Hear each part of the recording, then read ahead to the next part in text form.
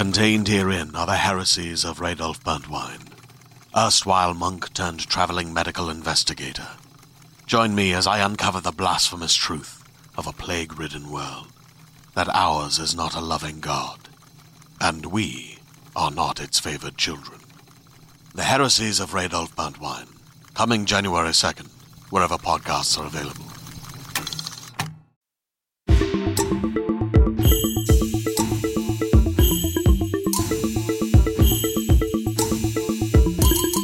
This is Bitches on Comics, the podcast by bitches for bitches, and I'm your host, Essie Fleenor. And I'm Sarah Century.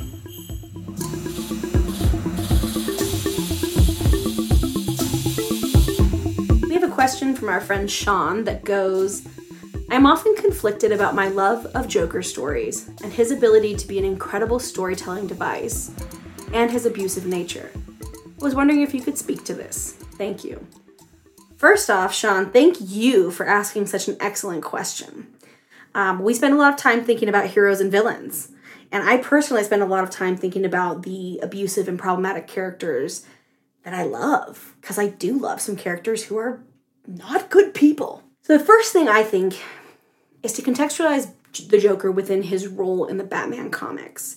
He's meant to be an agent of change. He's the embodiment of chaos and terror. He's in many ways the antithesis of Batman. On top of that, there's literally no consistency about what made the Joker who he is. There are so many different origin stories, and though various writers and readers like to choose one or the other to be their canon or what they think happened, it's just really not possible to know. Some of the origin stories give him a sympathetic background where he's had a relationship to abuse, either as he's been abused or he's been through serious violence and trauma of some kind or another. He falls in a vat. Others make him seem like a causeless megalomaniac. There's one, I think, where he killed his wife and son is like one of the origin stories. So you know what? I hear you. And frankly, your conflicted feelings around the Joker make me feel good. I'm glad you feel conflicted. I feel conflicted. But I'm going to speak about something that I think is similar. It's going to be a similar character from the Marvel Universe. I love Deadpool. I will never not love Deadpool. Sure, it bothers me that men's rights activists love Deadpool and the Joker, but I love Deadpool for different reasons, and I'm hoping this will resonate with you. In a world where heroes are conflicted about the path of righteousness and about the onus of being superpowered, which these are healthy dilemmas for most humans to face. What does it mean to be good? Deadpool doesn't care. He's loud-mouthed, money-obsessed, selfish as hell, and honestly, just a terrible romantic partner and father. But with Deadpool, we understand that part of the reasons all these things are true about DP is that he's not a hero. Not really. The films sort of try to reframe him as such, but if you're aware, he's really an anti-hero. I mean, I guess they don't really reframe him as such, given that he stabs a person through the chest as part of it. But he's got nefarious or at least dubious reasons for everything he does. In the comic books, the place where this is probably the starkest is going to be in the Jerry Dugan and Brian Posen run, started in 2012, and includes collected volumes under the titles Dead Presidents and The Good, the Bad, and the Ugly. What I love about these examples is you see Deadpool in a very different context than you do in the films. In these, in Dead Presidents, you really see Deadpool interacting with S.H.I.E.L.D., which is a governmental organization. And then, in The Good, the Bad, and the Ugly, you see him interacting with two of the other people created through the Weapon X program, which is Captain America and Wolverine. The juxtaposition of this chaotic character with this restrictive institution and with America's ass itself ends up being incredibly important. He finds that he's been having these amnesiac moments because someone's been knocking him out and stealing the organs from his body. He also finds that one of his lovers has had his child and was then killed in a concentration camp run by evil scientists who's been trying to create Deadpool X-Men hybrid clones. It's a lot to process. And then he finds that when Captain America can't be seen doing unsightly things like fighting reanimated presidents at the Lincoln Memorial or killing bad guys, Deadpool can. What I love about Deadpool in part is that he's this tragic clown whose misfortune only adds deeper resonance to his existence as a character. I love that he seems to peek beneath the layers of our society and sort of say, pass. I will not fit into society. I will not care about what you think is important. That he reveals that we can only have epic heroes like Steve Rogers because there are those like Deadpool who are willing to do the dirty work. Deadpool lacks a conscience in some ways. And so for him, it's about money and motivation. And then he begins to trust Captain America. And when Captain America tells him to kill someone, he does. Like, why wouldn't he? That's what Captain America does. He's the head honcho. It's really interesting in that run when he does do that. Afterwards, he's having to deal with the aftermath of cleaning up and trying to fix things. And he looks at Director Hill and he says, do you think Black Widow would be in trouble right now if she'd been given the order? And I think, again, it's this interesting question about, like, what is it that Deadpool is doing? And like the Joker, he reveals these deeper truths about our heroes and really about the society that we live in. And I think that when we think about the Joker, it's a little different, right? Because he's absolutely the enemy of Batman. He's not, someone that Batman tolerates. There's not an anti-hero edge. Yes, no. There's no redeeming qualities of the Joker. But like Deadpool, I think he does reveal some truths about Batman, about Gotham, and really, honestly, about the United States right here, right now. Mm-hmm. You just have to look at perspective, too, because the reason that we can view Deadpool as being an anti-hero instead of a mass murderer is that we don't know the people he's murdering. Whereas with the Joker, we see exactly who he's attacking, and they're usually people that we're good friends with. These are the people we've been reading about. He's attacking Rachel or, Batgirl or any number of people, Jim Gordon, et cetera, et cetera. Those are our favorite characters. Though he and Deadpool have a very similar crime rate, and they both certainly are chaotic and murderous, definitely, we can view Wade as being an anti-hero because we don't know who he's killing, and we don't have to see that part. And that's the interesting thing about the Steve-O Rogers moment, is we do see him kill someone we care about. Right. And that's like that breaking moment. Mm-hmm. It's this moment of the comic book can no longer hold that for DP. We can't forgive that. Right. He's killed how many people? Yeah. I have no idea. Thousands at least. Tens of thousands maybe. That doesn't matter until he kills someone we know. Deadpool's backstory, too, is given a lot of sympathy for the things he's gone through, and occasionally they try to do that with the Joker, but honestly, I think that part of what's so interesting about the Joker's commentary and the way that they go, well, his backstory could be this, it could be this, it could be this. The point is that in the end, it doesn't matter what somebody goes through if that is where they end up. If they're ending up killing people, we don't care anymore. It's great if you want to try to explain it, but that's kind of to the point where we don't forgive you even if you suffered, even if you did go through terrible things, because there are people who go through terrible things all the time that don't become mass murderers, and that's a problem with you, you, not society. So as much as the Joker does try to reflect society, in a lot of ways he is what's worse about it. He doesn't get to choose. I feel like there's all of these times where it's like, the Joker's whole motivation, and it's like, well, his motivation is garbage. I hope we all see that, But that doesn't end his potential as a story-building character. So we have just the fact, first of all, that there's so many different Jokers in the world. We've seen all kinds of different takes on him. We've seen him ever since, like, this, 40s. Oh my God, yeah. So in the 40s, he's like a murderer, straight up, kind of a throwaway character. We really don't even think we're going to see him again.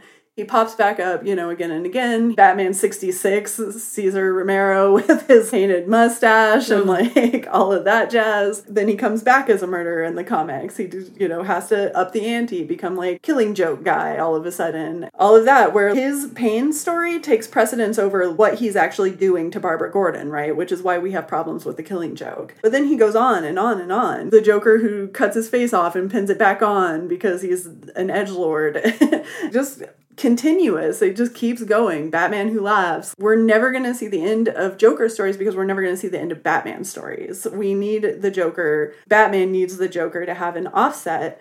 So I can understand why the Joker is a compelling character. You're totally free to like the Joker because when he shows up, we all get kind of a thrill because we are afraid of him. The fact that he has this kind of metamorphosizing thing, he appears differently so often, which is consistent with abusers. If you look at the way that the Joker shifts and changes and becomes a different person, he treats different people differently. That's what abusers do. That's how they get away with what they do. Harley Quinn sees him completely differently than Bruce Wayne sees him. And that makes sense. That's how he gets away with all of the stuff that he does. If you're going to look at somebody like the Joker, and this applies to everybody, I have ones that I love. We love Hela. She murders a lot of people. She murders a ton of people. She does nothing but cause terrible, chaotic situations. And that is something that we should all be looking at and engaging with. And that's good. Like, it's not great. The Joker's not a good person. Let's not go hang out with the Joker. Let's not have a beer with the Joker. Let's not have tea with the Joker. Let's not even say hi to the Joker. He's like, what's up? And we're just like, whatever. Run the other way. Whatever. Like, things are good, dude. Same old, same old. And Joker's like, really? Well, what's happening with... And it's just like, I'm just kind of in a hurry right now. Oh, yeah. Sorry, Jokesy. I don't have time. So he can be a bad guy. I don't think that being excited about a Joker story makes you a bad person at all. We can empathize, we can create sympathetic reasonings, and exactly like you said, and I love that that's what we don't do with Deadpool, that we can do a little more easily with the Joker, which is so effing what? Yeah. Who cares? Who cares who broke your heart? Who cares if you were abused as a child? Who cares? Yeah, look what you did to Barbara Gordon, bud. Like, exactly. We're done. Which goes really well with our other episode where we talked about fridging. This is all coming full circle. Weird how that comes back up again and again. Yeah. Well, I think we should be uncomfortable with our relationship to the Joker. Yeah. I'm actually really glad that's part of what you said, Sean, because in the end, he's an embodiment of meaningless violence, embodiment of the repetitive cycle of incarceration without rehabilitation. And he's an embodiment of the reality that if our heroes have to kick ass to be cool, someone has to be the ass that's getting kicked. And I think Joker is all of those things. And he's also a person that violence does nothing against. Batman can punch him again and again, and it will never change who he is. He'll just laugh while his teeth are falling out. Yeah, it's definitely the fact of if you're going to have these good-evil dichotomies, Joker is definitely on the evil side of that, and it doesn't really leave a lot of room for nuance, but it definitely points to the direction of what is Batman on the other side? What's Batman's dark side?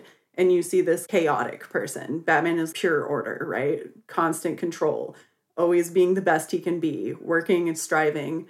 The Joker is the exact opposite of that. So I don't think it's bad. I think it's great. I think it's good for the Joker to exist. I don't always want to read a Joker story. I don't. Sometimes I want to take a break from that guy, quite frankly. Yeah. But I feel the same way about Sabretooth, any number of these kind of irredeemable killer characters, because there's a lot of them.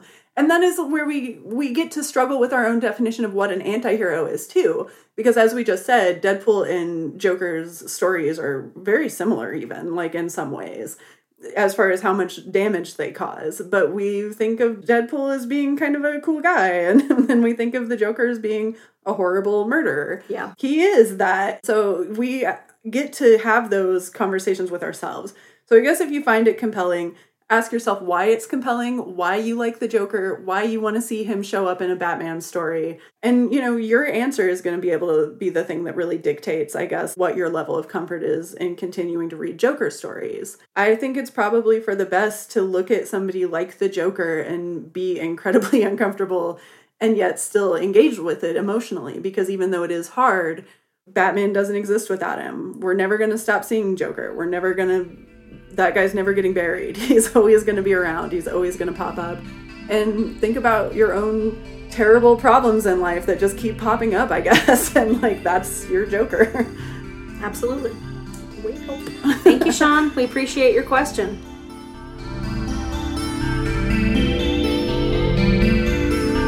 This episode's comic of the week is Xena Warrior Princess. Written by Vita Ayala. Art by Olympia Sweetman. Colors by Rebecca Nolte. Letters by Ariana Marr. Packaged and edited by Nate Cosby. We just found out that Xena was created by Robert Tappert and John Schulian. Two people who did a great service to mankind. Thank you.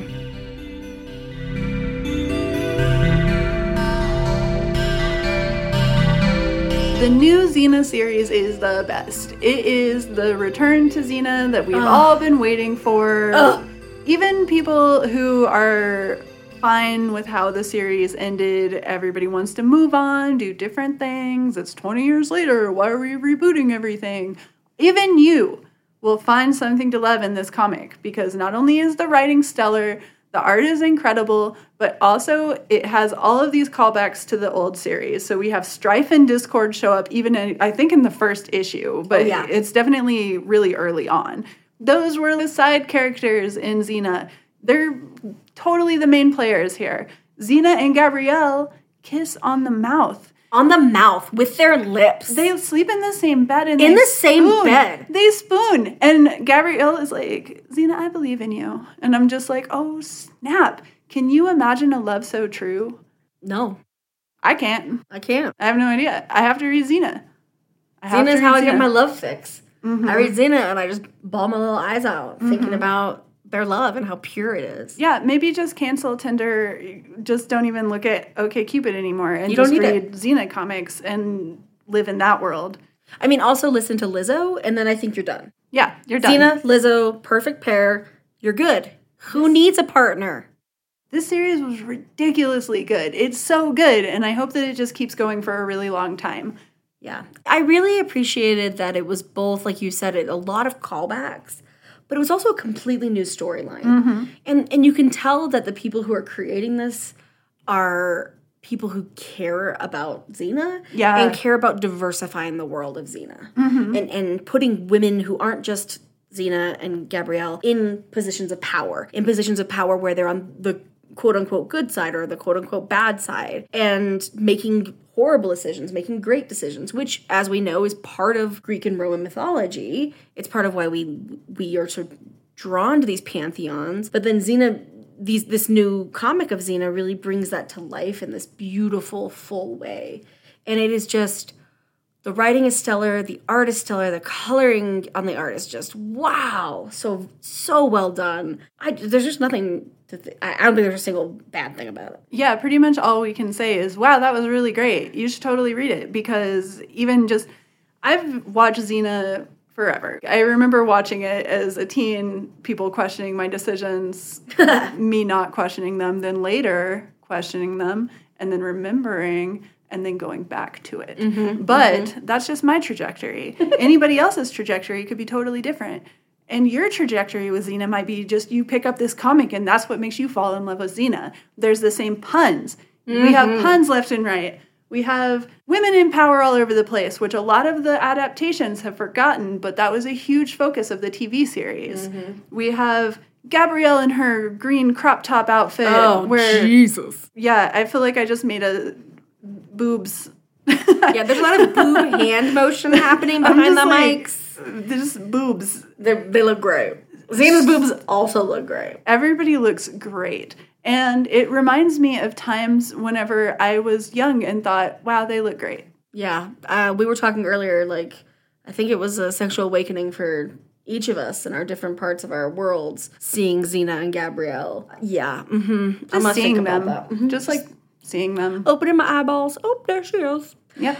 So if any of you know Lucy Lawless, we'd love to have her on the show. Yeah, and have her stop read by. the comics and, understand what she thinks of it. I think she'd like the comics. She's gonna love it. If she doesn't already read it, I don't mean to hate. I don't know how many comic books she reads a day, She might keep up on it. One of the most important things about Xena was that in the time, it was maybe one of the only things that was even remotely like that. 20 years later, there's nothing like Xena. That's not a void that's been filled otherwise. Yeah. Normally, you can move on from a series, but Xena was such a unique and one-of-a-kind experience.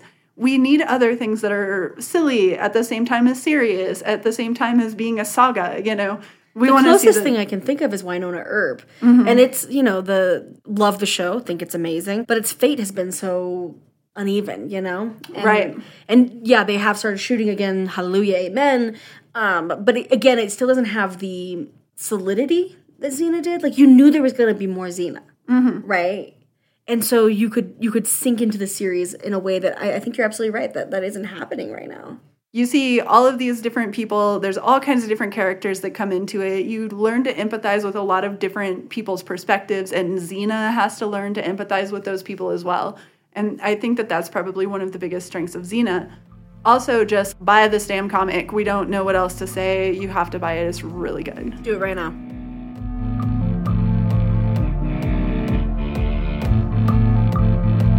Thanks for listening to Bitches on Comics, the podcast that is here to answer your comic book questions and our own.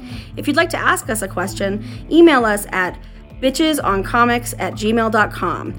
b.tchesoncomics@gmail.com. Gmail does not like the word bitch, so if you leave the I in, we won't get your email. So make sure you leave the I out. There is no I in bitch. You can find out more about us and this podcast at bitchesoncomics.com. If you like what we do and want us to keep doing it, there are many ways you can show your support, including becoming patrons at patreon.com/bitchesoncomics. Also, please feel free to rate and review us so that more people can find out about us. We appreciate your support. Sound is recorded by Kate Warner, who plays in the band Churchfire, who you can follow at churchfiremusic.com. Theme music is by Earth Control Pill, and you can follow her work at earthcontrolpill.bandcamp.com. I'm Sarah Century, and you can find my work at sarahcentury.com. Follow me on Twitter or Instagram. I'm Essie Fleenor, and you can find me at essiefleenor.com. I'm also on Twitter, Facebook, and Instagram. This is Bitches on Comics, and we're recording in Denver, Colorado. We want to recognize the indigenous peoples who have inhabited and do inhabit this land. The Arapaho Nation, the Ute Nation, the Cheyenne Nation, and other sovereign nations who have been erased from our history and collective memories through colonization.